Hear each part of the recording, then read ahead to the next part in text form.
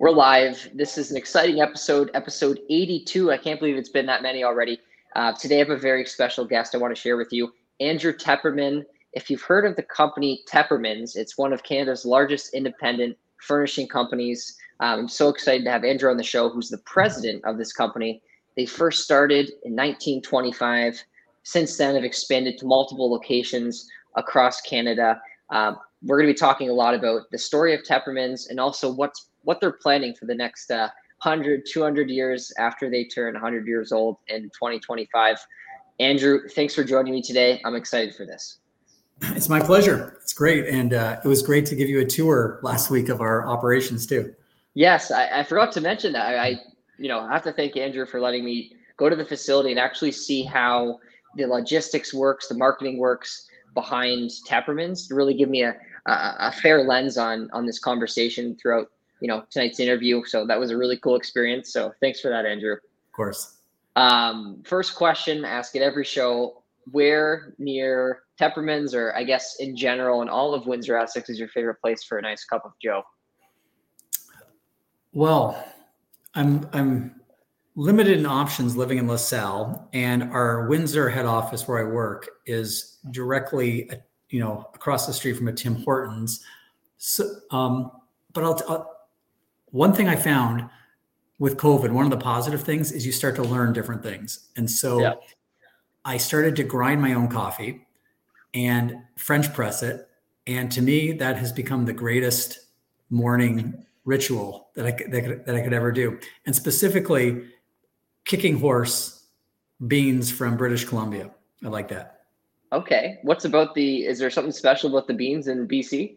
I like the fact that it was Canadian and that it was a little bitter. It really kind of woke me up in the morning. There you go. Yeah. French press it is, I guess. That's a go-to. I have to try that out. I'm usually just a regular coffee or a nice shot of espresso if I want to get a bit fancy. Yes. Now I want to just talk a little bit about how Tepperman's has evolved. And when I was in the head office, we walked through the halls and there's this super cool timeline of all the historic events that have taken place in the last, little under 100 years. Are you able to share that story a bit? How has Tepperman's grown since 1925? Sure. That wall is incredible because it starts with my grandfather. It actually starts with the boat when the immigrants were coming over from Europe, back in the 1920s. And then it shows when he first got his first bicycle and went door to door, and then, his first store, et cetera. So it was really interesting. My grandfather, Nate Tepperman, came here from Russia right after the communists took over. And he really didn't have any skills, didn't have any education, but, he had that immigrant work ethic. Anything was possible. And he just started going door to door, and he had to figure out what his niche was. And so it was, selling blankets and carpets and things like that. But department stores did that, and other retail stores did that. So his niche was, take the product, and I'm going to come back next week and collect a nickel. And the next week I'll collect a nickel. And the funny thing is, 97 years later, we still have the exact same in-house financing model that he set up in 1925. It's grown quite a bit, but that really was the foundation of what got Tepperman's going in the beginning. And since then, yes, we have more sites. We're all over, we're from between Windsor now and Hamilton, Kitchener, Sarnia, Chatham, et cetera.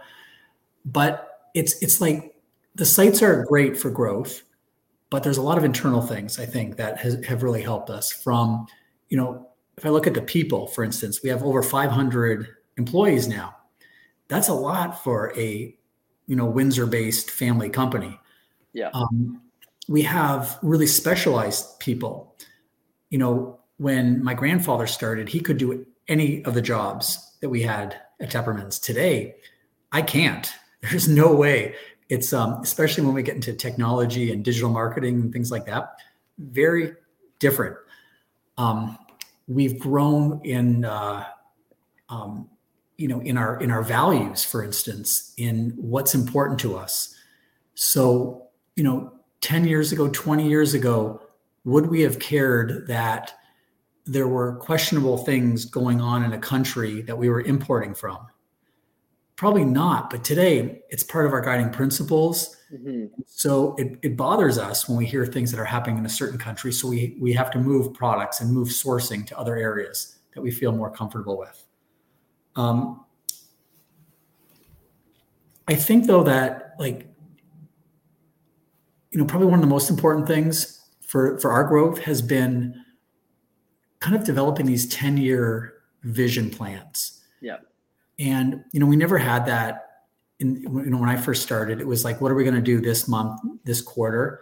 But when you can put like a 10-year plan in place and you can paint a picture what you want your business to look like 10 years from now.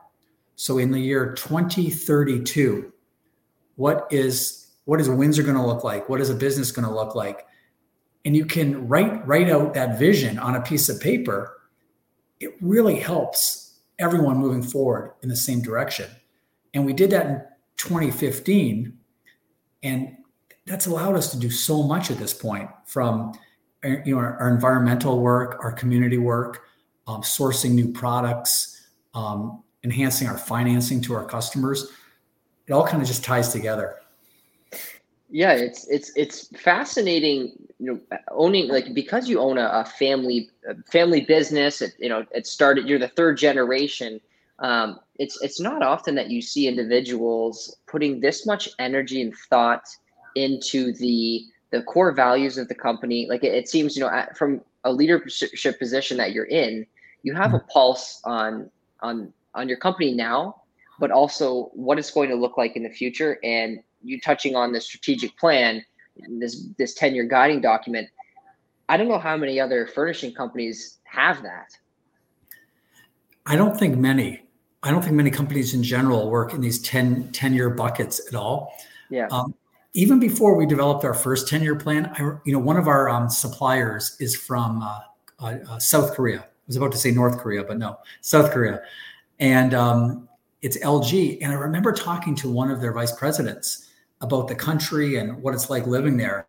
And he started talking about how they work in 50-year plans. So, today we buy, as consumers, we buy a lot of stuff from South Korea, LG and, Samsung being two well-known companies, Kia, Hyundai, et cetera. But what was that country like 50 years ago or 60 years ago? It was nothing like it was today. But they decided they wanted to have a plan. They put a 50-year plan together, and they're working towards it. And that really kind of lit the fire too, where, can we do that? Can we put these 10-year plans together? And it really does work. Yeah. And I think this kind of ties into my next question is, I was looking up some stats, and the average lifespan of a family-owned business seems to be around 20 years, give or take. And I imagine, in some cases, much, much less. Do you think it's because of that strategic plan, or are there other things that really helped you to, surpass this average and almost hit 100? For sure, it's a lot more than the strategic plan. So my grandfather started in 1925, and he ran it until 1970. So, and he would have kept running it, but unfortunately he drowned in 1970. So we only had one store. We were in one city. My father then took it over and decided to expand.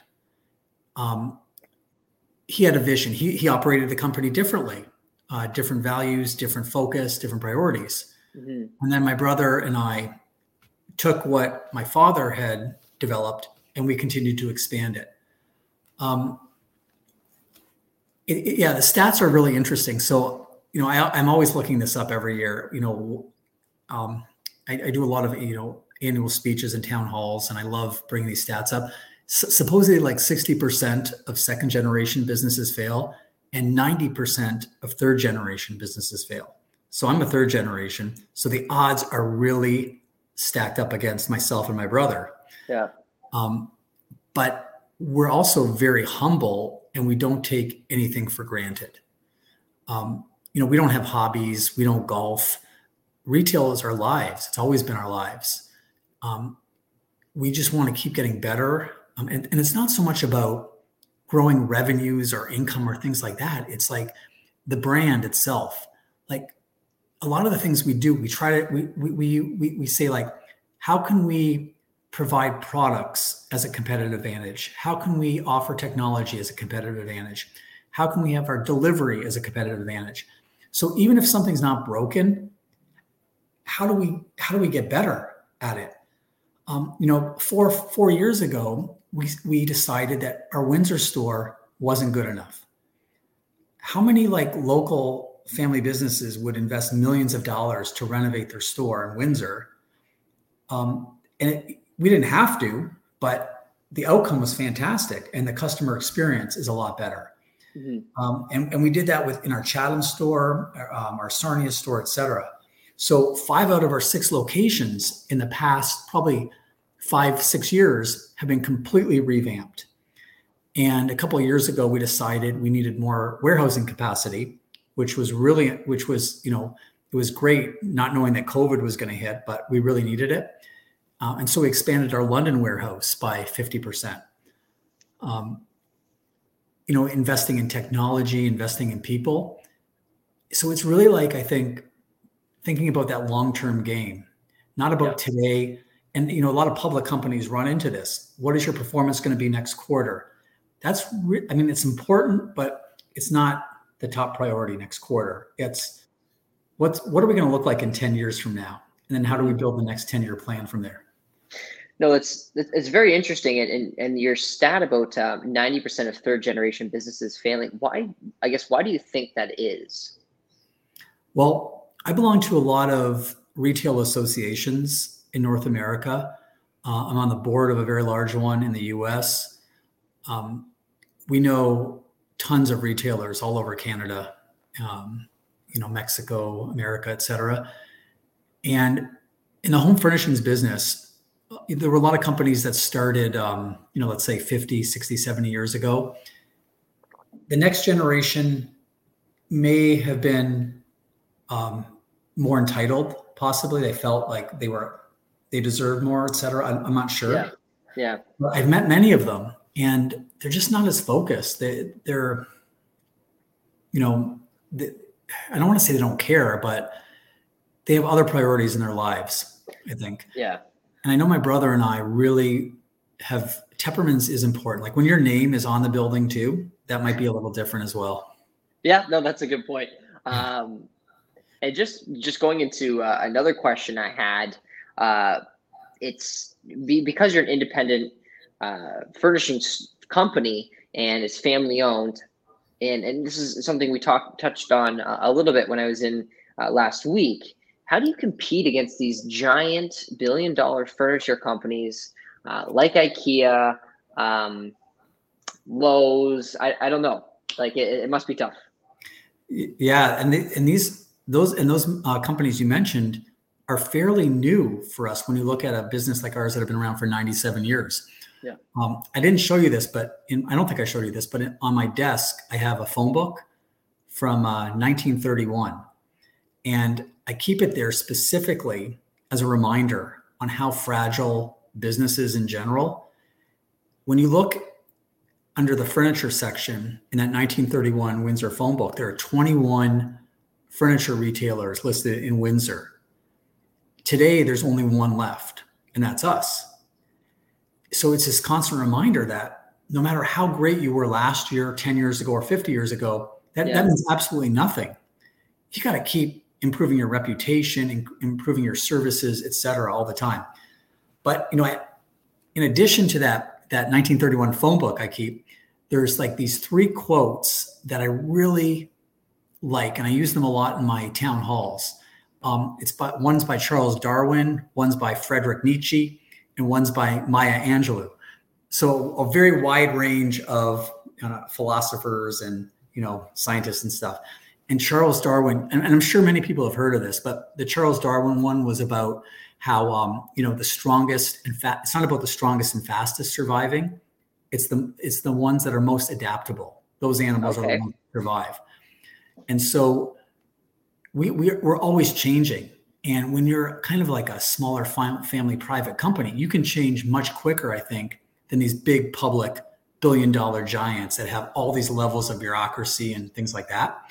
Yeah. So I think that's been really important to us. Friedrich Nietzsche said, those who have a why can bear almost any of the hows, which basically means when you know what your purpose is, it doesn't matter how hard it is to get there, you can do it because you know where you're heading, like you're aligned. And then the last one by Maya Angelou, which I love, and I use this in all my presentations, is, about how people will forget what you said and what you did, but they'll never forget about how you feel. So that's the people side of the business, which I love. And, if you talk to anyone, that I work with, when I meet with them, I'm always asking them about their people. How are they doing? How are you doing? Because when you get that right, like when you get the people side right of any business or any relationship, things just flow and things become that much easier. We have 6 guiding principles at the company that we live by. The first is to create an awesome staff experience. That's not an awesome customer experience. It's an awesome staff experience. Yeah.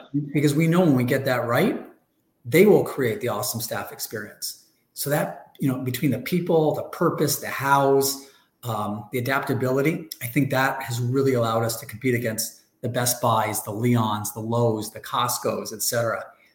And we love it. We love competing against those companies. Just because you're big doesn't mean you're going to dominate.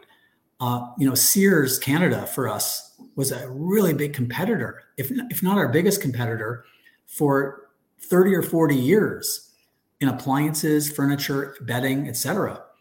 And they're no longer in business. In Windsor, Art Van wasn't even a Canadian company. They were based in Michigan. They were a really big competitor in Windsor to us. They went bankrupt. So, just because you're big and you're well-known doesn't mean you're going to be there forever. Yeah, no, that's a good thing to kind of soak in. And I really like those 3 quotes. I'll have to rewatch and look them up and save them.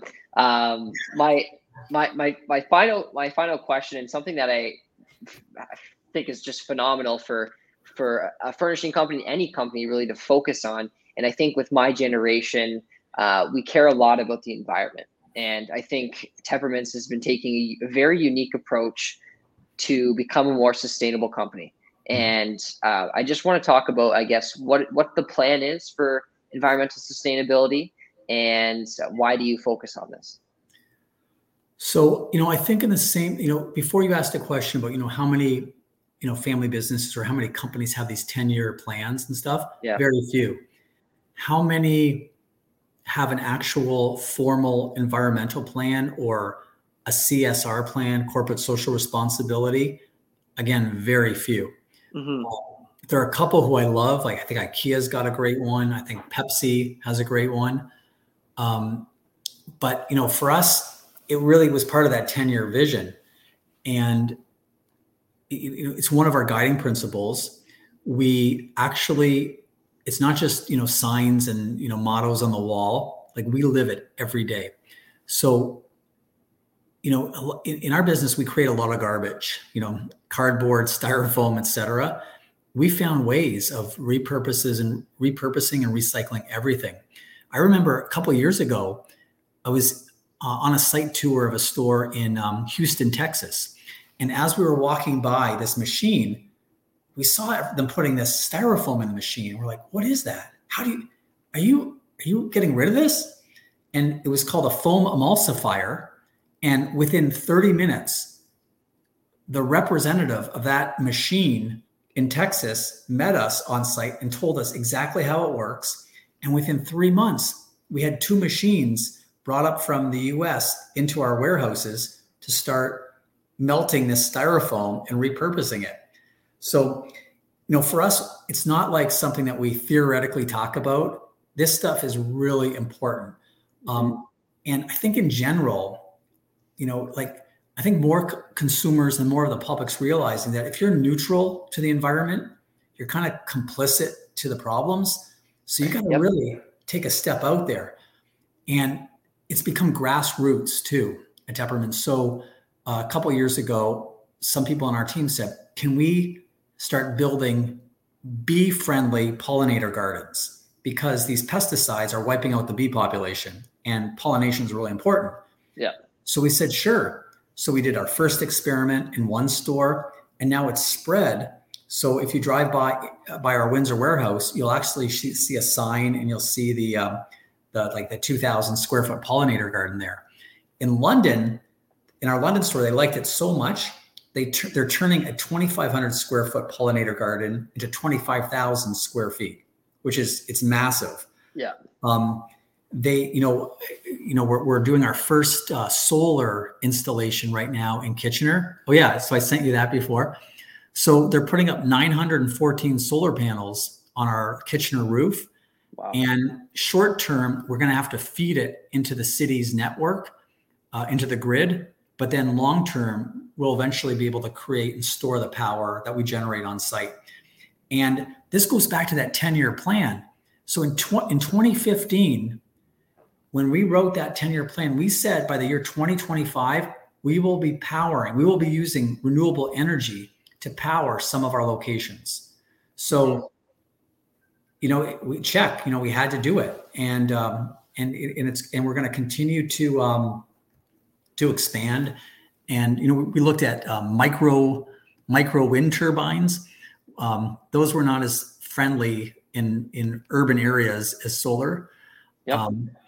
Mattresses. So here's another great example. When most people buy a mattress, they got to get rid of an old one. A lot of those, and the companies will pick them up. But the easy thing for the companies is you dump them in the landfills. And that's what almost everybody does. That really bothered us because one of our goals is to reduce our landfill use by 80%. Yeah. Mattresses take up a lot of that. So we found a company in Chicago that we've been sending used mattresses to, who have been taking them apart and repurposing them. And we recently found a Canadian company that does that. So we're going to be moving that to the Canadian company. Car chargers, optics is really important on what we do. So when you drive into any one of our stores, there will be a dedicated area for customers to plug in their car.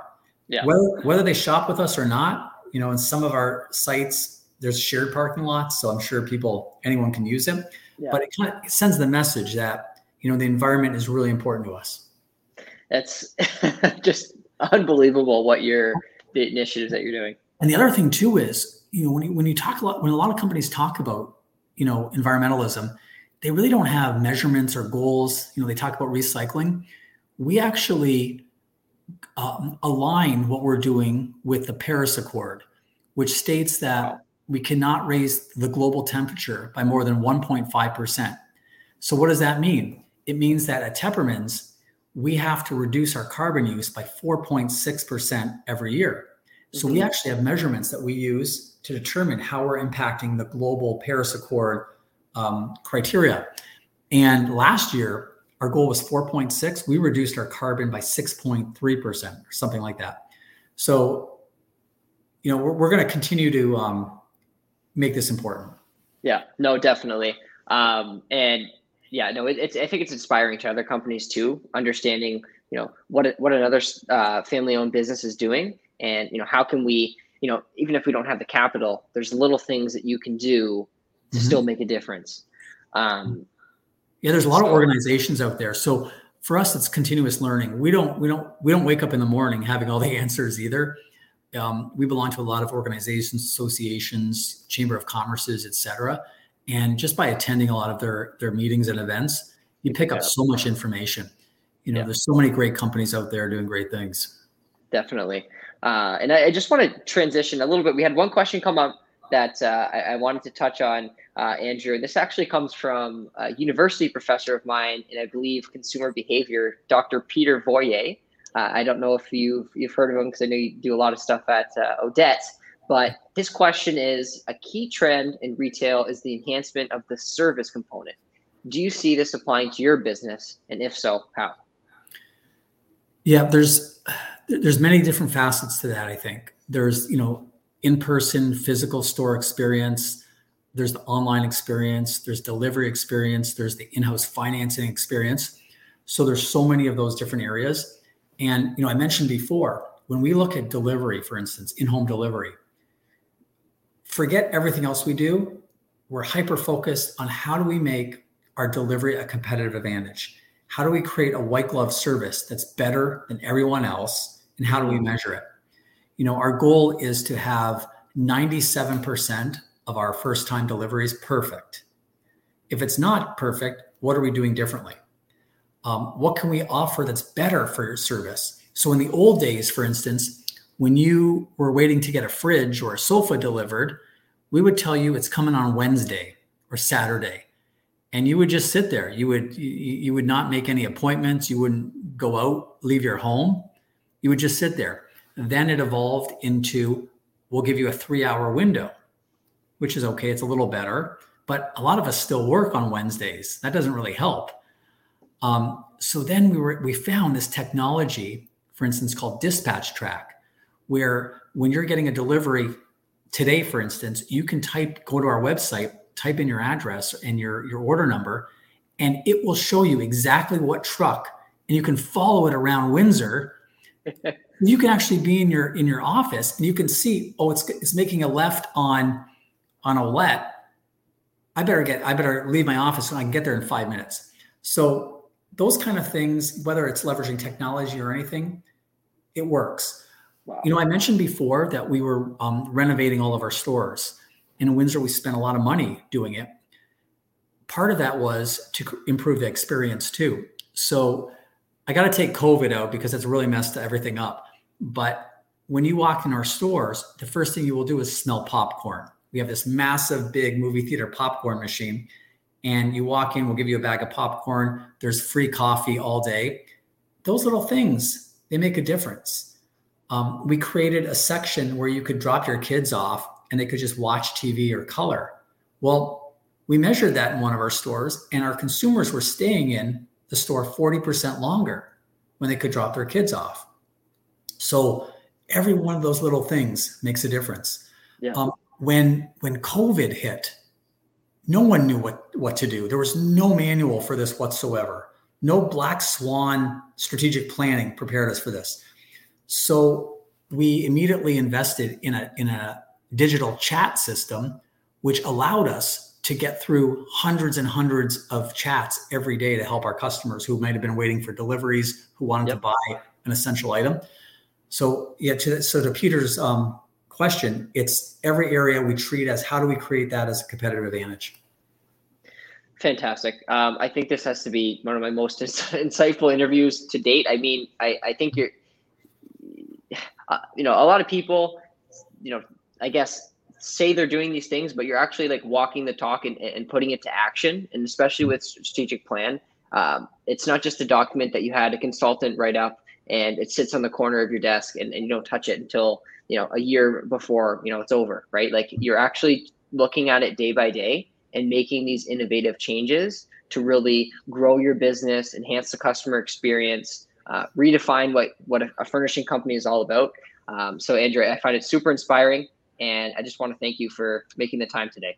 Of course. And if anyone has a chance to go onto our website, teppermans.com, there's a section at the top that you can click on About Us, About Teppermans. And if you go on there, you can go onto our sustainability section or our community section, et cetera. But there's a link on our sustainability section that gives you the full 20 or 30 page document on everything we're doing that's good for the world.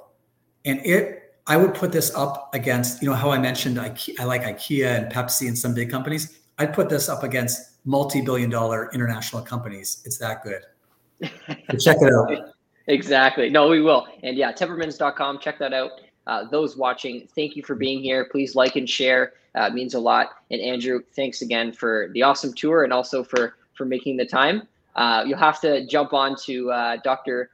Voyer's class in the future. It's all about consumer behavior, and I think some students would enjoy your perspective. I love it, Peter. If you're still listening, I'm open. Awesome. Well, Andrew, thanks again, and those watching, I appreciate you being here tonight. We'll see you soon. Thank you.